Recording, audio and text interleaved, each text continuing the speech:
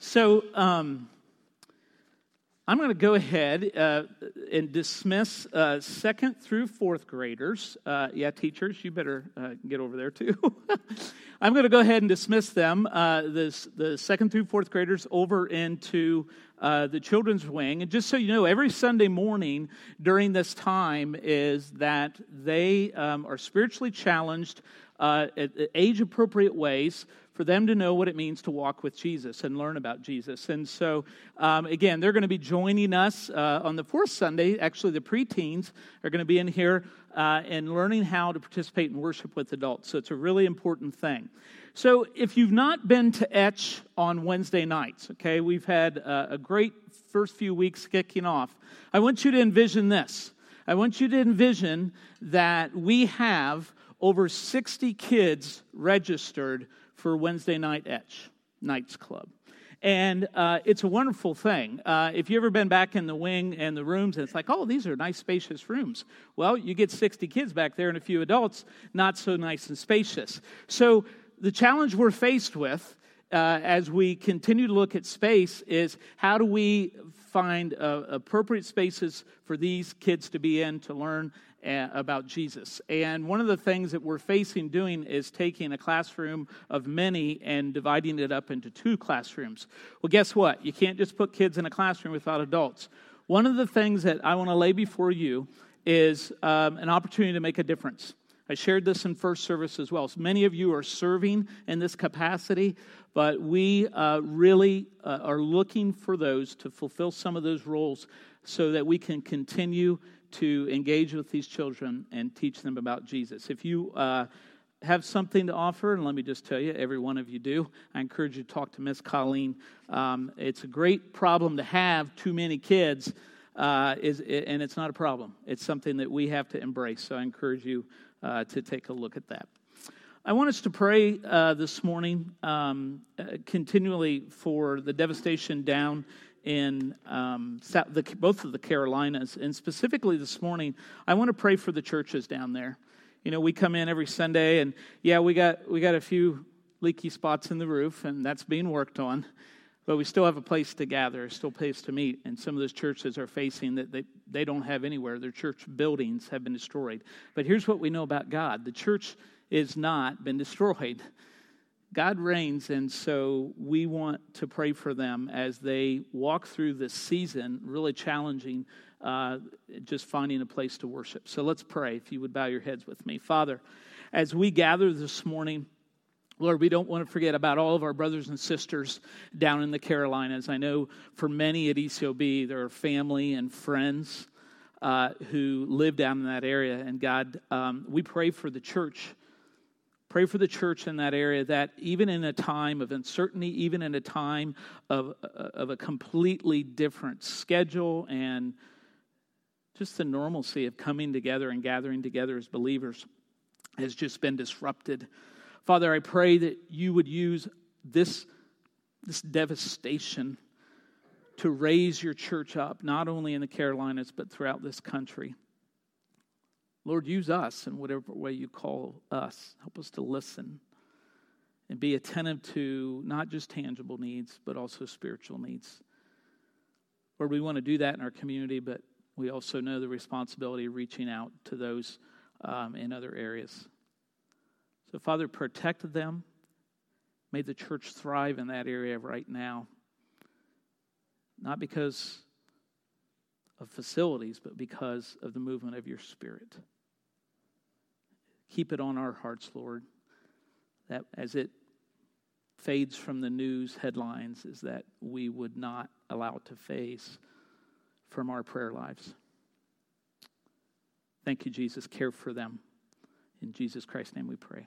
Amen.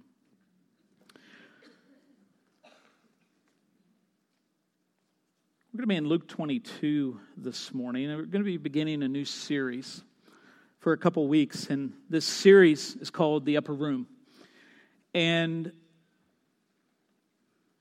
part of the reason I wanted to do this series at this time is, you know, if we were in Holy Week, if we were even in Lent season, this would be like, oh yeah, obviously, we do a series on the Upper Room. We do a series of that setting and time there right before Jesus' crucifixion and death. But I wanted to do it in this setting of the calendar, because I think there are times when we're used to things happening at a certain time and we celebrate those and we talk about those, but sometimes it becomes da-da-da-da-da-da-da-da. Sometimes when we look at it at a different time, it can spark in us something we perhaps hadn't been seeing before. The upper room is that place that became very significant right before Jesus was turned over to the authorities.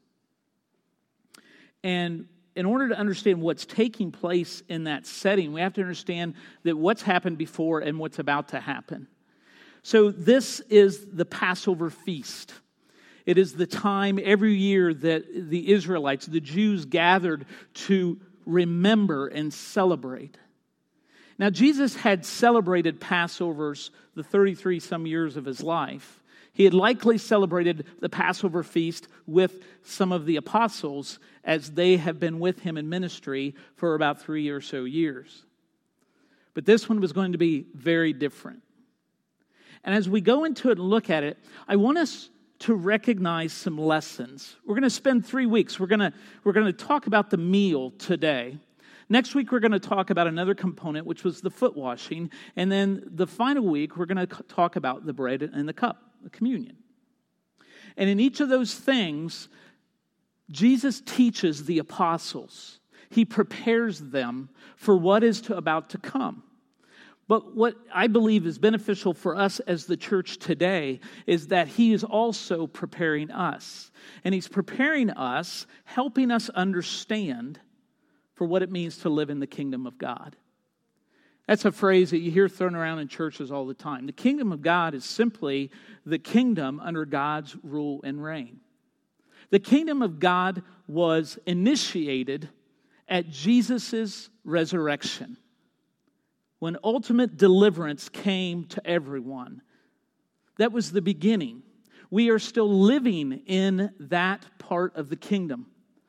But the kingdom is not yet fully realized. If you look in Scripture, and particularly in Revelations, you look in Thessalonians, you see and read and learn about Jesus' second coming. It is when we all will be judged. It is when God then will do away with all evil. It is then that we all have to answer to Jesus. And it is then that he will establish a new heaven and a new earth where there's no more tears, there's no more pain, there's no more sin, there's no more death. Oh, I can't wait. I can't wait. So what do we do in the meantime? We read in Scripture that Jesus is coming back, and that may be this afternoon. It may be in the midst of this sermon. We don't know. But what we know is that we are not put on this earth. We have not been given deliverance through Jesus Christ to live in the kingdom like, oh, can't wait till it comes. I'm just going to hang out in the meantime because I've got Jesus. Yeah, you do. I hope. And in that, there are responsibilities for kingdom living. What does it mean? Why is God allowing this time to happen? It's because he wants his church to live in the kingdom and model it to people. So how do we do that? That's what these lessons are going to be about over the next couple of weeks. Lessons that Jesus is helping to prepare the apostles of that time, but also are for us in this time until his second coming. And so the first lesson is on unity. Now, everybody likes the word unity. I mean, who wants to live a life of disunity?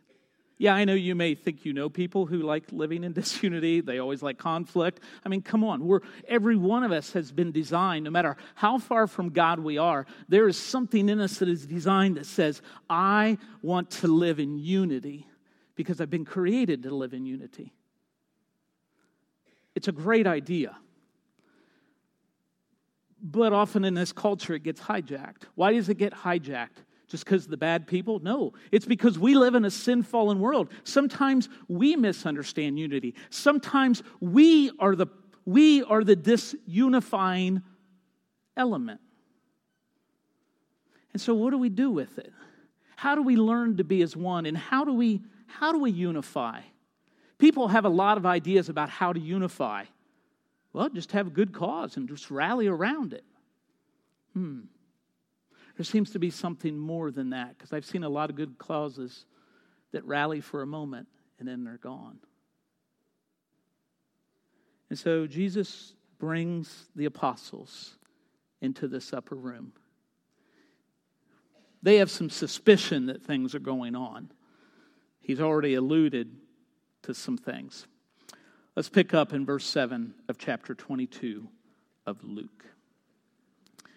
Then came the day of unleavened bread, on which the Passover lamb had to be sacrificed.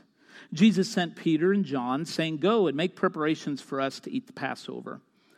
"Where do you want us to prepare for it?" they asked.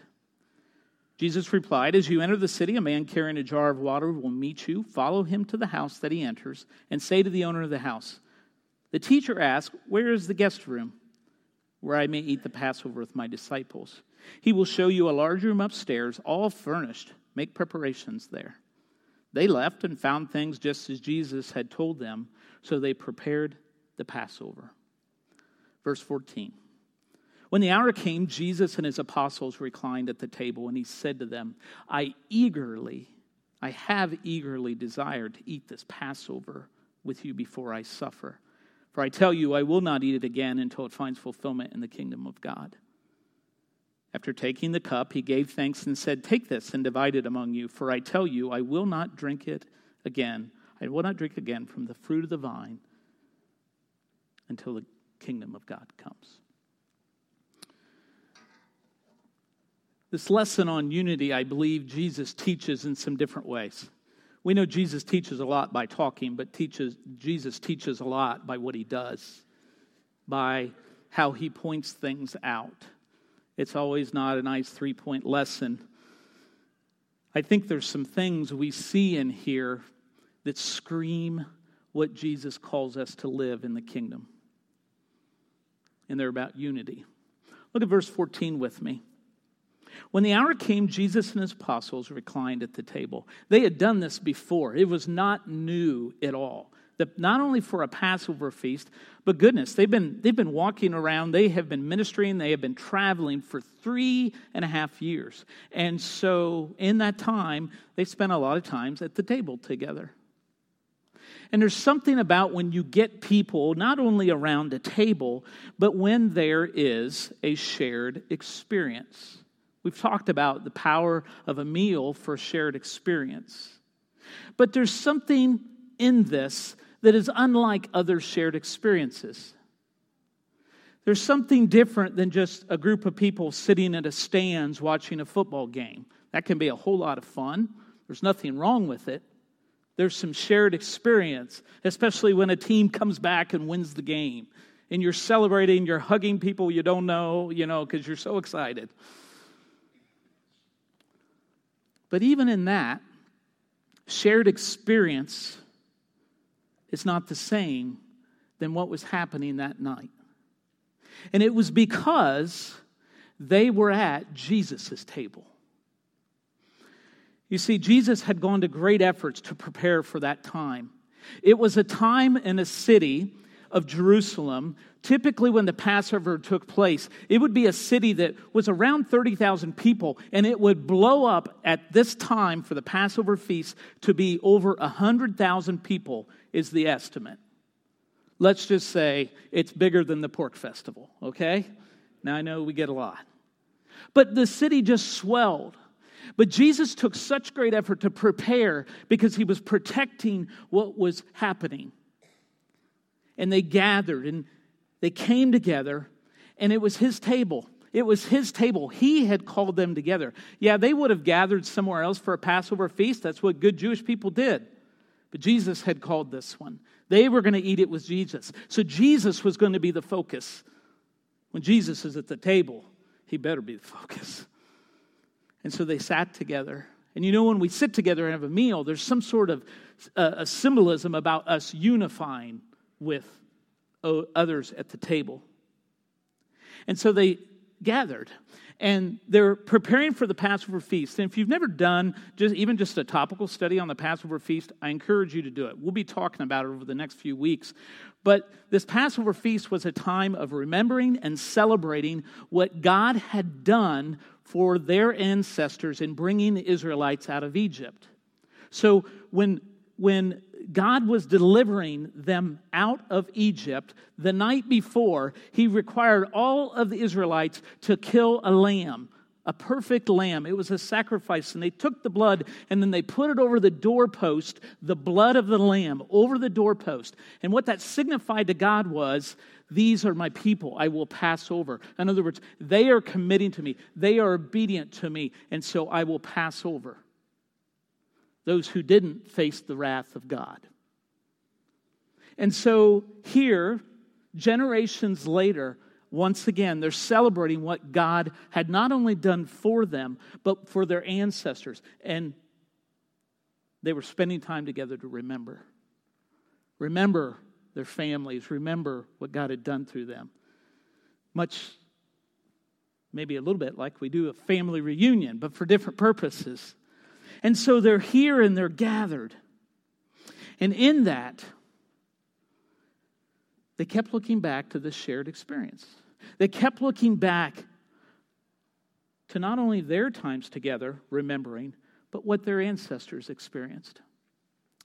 You know, on mission trips, there's something about when you pack up a group of adults or teenagers or both, for that matter, and you put them in a couple of vans and you go away and your focus is to serve in the name of Jesus.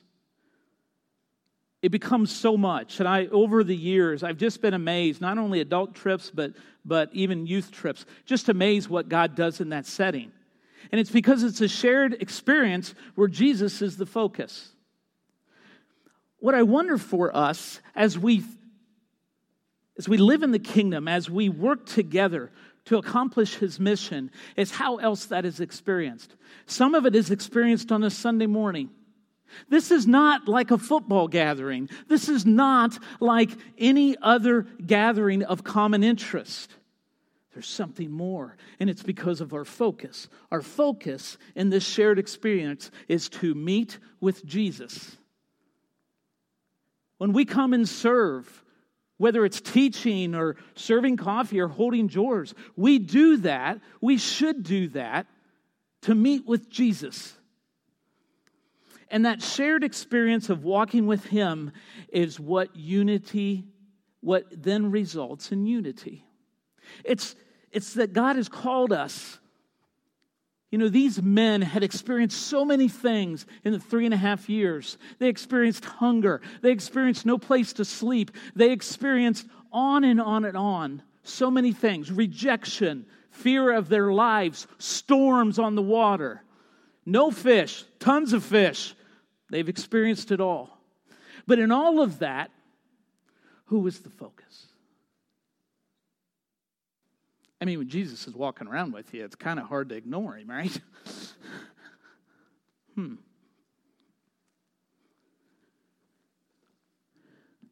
We can focus on unity for the sake of unity because it sounds good and it's attractive to people and great unity.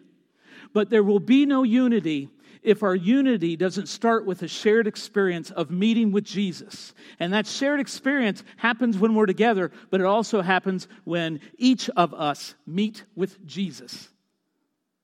You do that in your own ways, or there's all kinds of ways to do that. But you either meet with Jesus or you don't meet with Jesus. And a lack of meeting with Jesus, whether it's together or individually, will result in a lack of unity. We must share that experience. As much as I love you all and I love coming to get together with you every week, I don't come because I can see smiles on your face. I come because I am about to share an experience with you with Jesus. People will not come to this church. People will not see Jesus if it's simply about gathering one time a week just to gather. Look what Hebrews 10 says. Verse 24 and 25. And let us consider how we may spur one another on toward love and good deeds, not giving up meeting together, as some are in the habit of doing, but encouraging one another, all the more as you see the day approaching.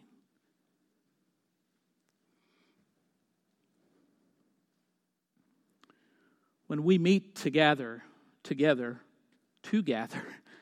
with Jesus, whether it's independently or it's collectively, we can strengthen one another. We can support one another. We can encourage one another. And we need that. We need that because we go through some great, wonderful seasons individually and collectively as the people of God. But we also experience some of the greatest valleys together. Yesterday, we hosted once again a funeral for a National Trail student who was a senior, whose life ended way too soon. And there were people here that knew Jesus. I could tell. Without being judgmental, I heard them talk about it. I watched it in the way they cared for each other. They shared a very dark time together.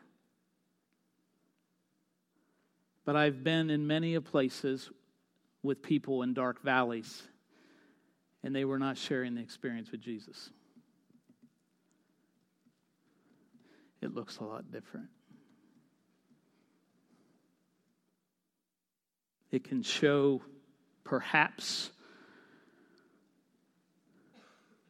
from a certain angle here and a certain angle, it can look like what sharing life with Jesus is. But it doesn't take long for that to fall away. You see, unity is a result of us in a shared experience with Jesus.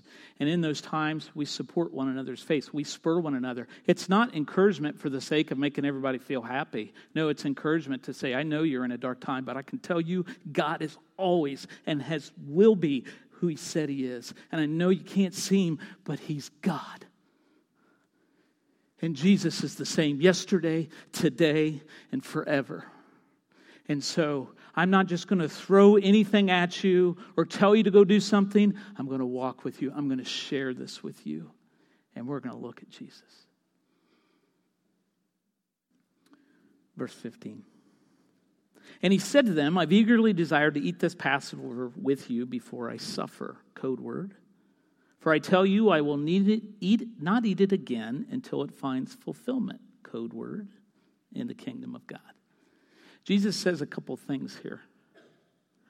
And as He speaks to unity in this, not directly, what Jesus is doing is He is speaking to something that brings unity. It's not just a shared experience, but there is unity in shared belief. Shared belief. Something the Lord's been convicting me a lot of lately, and I have to catch myself, is because, and part of it is just out of a weariness of hearing people talk about feeling God. Feeling God, does it exist? I suppose so. My faith has to be more than feeling God. Because I'll tell you, there's been a whole lot of times I haven't felt God, and I know He has been present. And I know it's true of you too. So what does it come to then? It comes to our belief. And so Jesus is shaping their belief once again. I mean, these guys have walked together. These guys have committed. They've set their families aside. They threw their jobs out the window and said, I will follow you. I mean, most people thought they were lunatics. I can't believe you threw everything you had away. Oh, I didn't. They didn't. They knew they didn't. And once again, Jesus speaks to two things. And the one thing He speaks to, He says, before I suffer. Now, the clues have been getting stronger. As Jesus has walked with His apostles leading up to His crucifixion, the clues have been getting stronger. But this meant different than it would have meant a year before. When He said, I suffer, they knew more than they knew the year before. And so you know that turned their insides. And what Jesus is saying is, do you believe? Do you believe? Do you believe that I have to suffer? In other words, do you believe in my mission? Do you believe that this Passover feast that is represented by the Exodus from Egypt is going to take on a whole new meaning. And guess who the perfect lamb of sacrifice is going to be? He suffered. And so Jesus essentially says to them, okay, guys, you've walked, you've seen it, I've told you, and you're going to see it in more real ways than ever. Do you believe? Not just do you feel. I mean, could you honestly stand at the cross and your Savior is dying and you say, oh man, I feel God? No. You're looking and you're saying, oh my God, what is happening? God, where are you? That's what those people did. They couldn't see it yet. You bet they felt God when they realized He had rose from the dead. But even then there was confusion about the feelings, right? Is this it? Is it not it? Sounds like life, right? Is Jesus here? Is He not here? I'm not sure if I feel Him or not. What do you believe? What do you believe? Do you believe in that cross? Do you believe together? Because I want to tell you something. You will not believe something solely for your sake. You believe it for the sake of the kingdom of God. That's part of the belief. And so as these guys join together, as they realize that this man is now pointing to himself as the sacrificial lamb, there will be a whole new deliverance. A deliverance that will never compare to that pesky little deliverance out of Egypt. Yeah, it was nice and it was good. Oh boy, it was for one people. This is for all people. Look at 1 Peter 1, 18 and 21. Peter shared experience with Jesus, with these other guys. As he wrote this book, as he spent time in understanding the truth.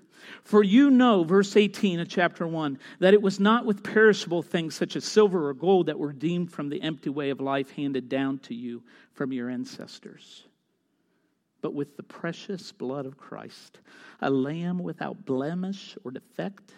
He was chosen before the creation of the world, but was revealed in these last times for your sake.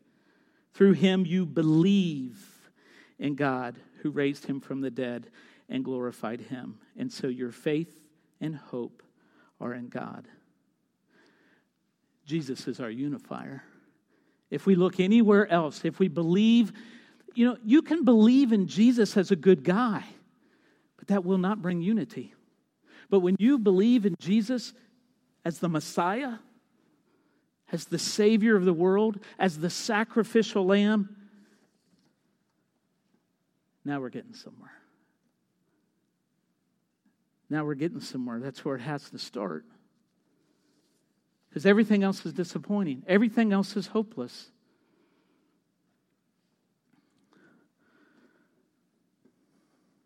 I watched your youth pastor yesterday participate in this memorial service.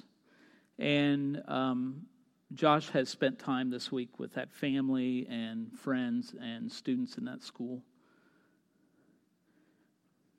And I kept telling him, I'm like, oh, I remember. I've been there, I remember. Paul Wessler delivered the message. Paul knew Camden's family because he had been bus driver for him for many years. And he delivered hope. I saw your youth pastor deliver hope in a very different way. He wasn't doing it just to get through and put on a good face for you all as a church. It's because of what he believes.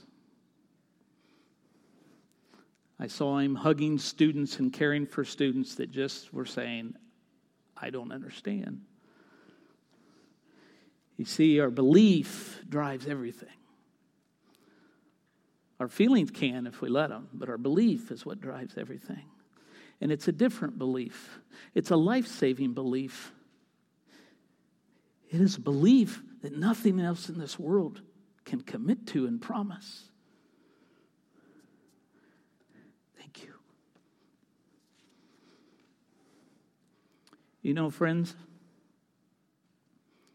we can believe in a denomination. We can believe in a certain budget.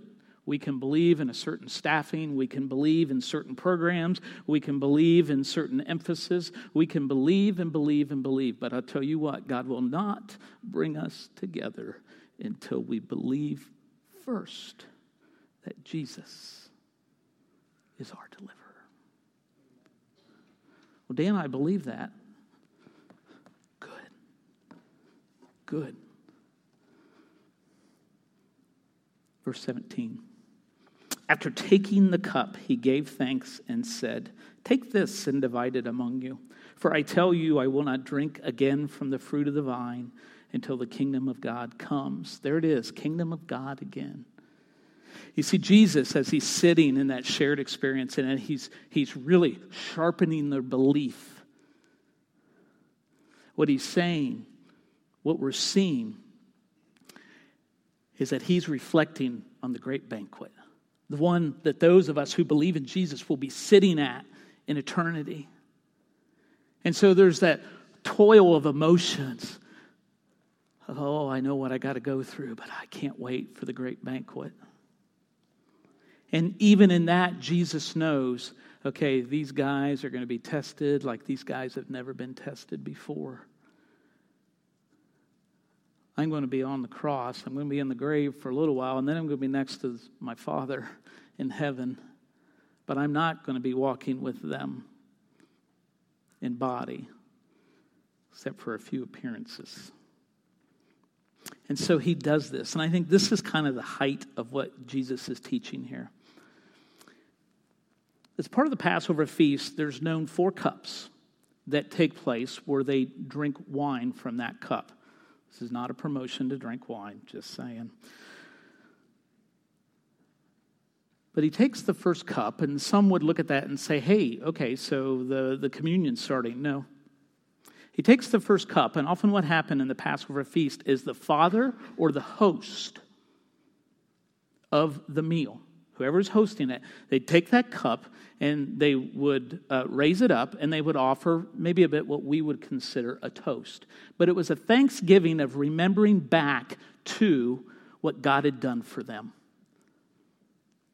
And then sometimes what happened is that host, the father, to show special honor to someone, is he would take that cup and he would hand his cup to someone.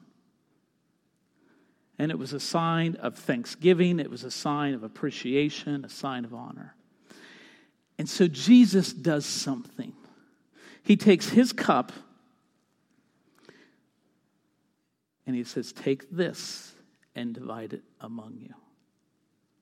He doesn't give it to one, he gives it to all of them. Unity. It's a symbol of unity. It's a symbol of him as the vine. But I have to ask a question here as I've thought about this. What that means, if you are going to take the cup, if we were sitting at that table and you take that cup, it means that you must trust the one giving the cup. Why else would you take it? What's Jesus put in this thing? Do you believe in who Jesus is? Goes back to belief, right?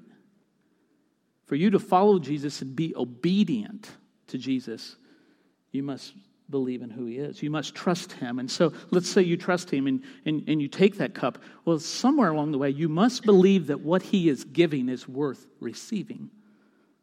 Is it worth receiving? And are you going to receive it? So you have to ask yourself, is what Jesus has to offer, his cup, worth receiving? But then it also means that I have to put down my own. You know, isn't it just like us as humans? We want to hold our cup and Jesus's too. I do that all the time. I may hide mine behind my back a little bit. Got it, Jesus. No, what Jesus wants is for us to be obedient. And part of our obedience is to lay our cup down first. Because you will never receive what Jesus has to offer if your cup hasn't been laid down, if you have not surrendered, if you have not given your life, put it down before him to take his cup. And then there comes another decision. You got this cup, and it's the Jesus cup. It's Jesus. I want to hoard him. I want to keep him. You get your own cup from Jesus. He'll have more. His cup overfloweth, you're saying, right? He'll give to you. No, Jesus doesn't say that. Jesus says, take this cup and pass it. Take from it and divide it among you. We can't hoard Jesus. It will not unify us. None of us have a greater mark or privilege to Jesus than anybody else. So we take what he gives and then we pass it.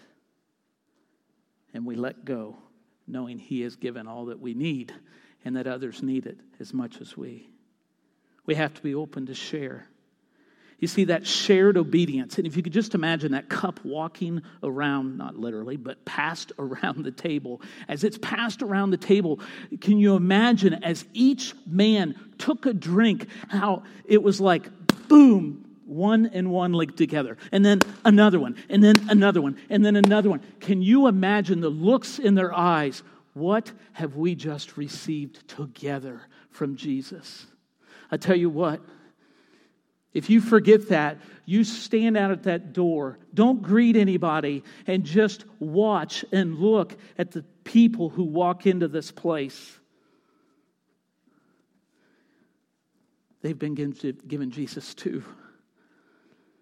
And what Jesus says is that I want you to obey together. I want you to come together and obey me together.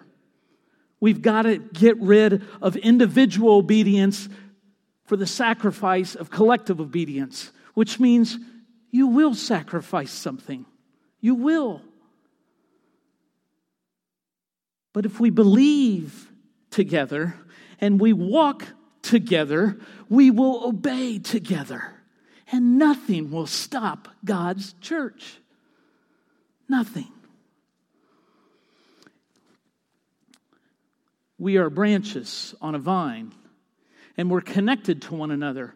But we're not connected because the end of my branch is connected to the end of your branch or your neighbor's branch. We are connected to the vine, and it's the vine that connects us together. Not because we are together, but because we are in the vine together. That's the church. That's the unity, the oneness that Jesus is speaking of. Ephesians 4:13 is one of my favorite parts of Scripture. Until we all reach unity in the faith and the knowledge of the Son of God and become mature, attaining to the whole measure of the fullness of Christ. You see, we become more like Jesus when we obey together. Your victories, as beautiful as they are in Jesus individually, are not as sweet as the collective victories of us together in Jesus. God is glorified in that. Church, unity cannot be an option for us. Unity cannot be something that we just go after apart from Jesus. But I tell you, if we more than ever, and not by doing more, but about being intentional. And I'm not just talking about church programs. I'm not just talking about in the church. I'm talking about as we gather in shared experiences, as we sharpen one another, as well as encourage one another, as we help one another obey when it's difficult to obey. We do that. God will do a greater work than ever. And I'll just tell you, as your pastor, the church at Eaton Church, the Brethren, has never needed unity more than right now. And it's not because we're all divided. I'm not saying that. But the enemy is lurking. The enemy is lurking. And it wouldn't take much to divide us right now. And so, let's heed the word of God, and let's be unified. Father, just as the disciples sat around that table, or just as they sat around that table, Jesus knew what they were facing. Jesus knows, Lord, we know you know what we're facing. It's not just about a denomination. It's not just about choosing certain methods or programs. What's at stake here, Lord, is what we believe about you. May we hold more firmly to that than ever. Help us, God. Take this church full of many, many people who love you dearly and gather us together. Remind us what is most important to believe. And then lead us through your Holy Spirit to obey. Holy Spirit, lead us. Break down any barriers and lead us. And God, you will be glorified. In Jesus' name, amen. I'm going to invite you to stand and worship.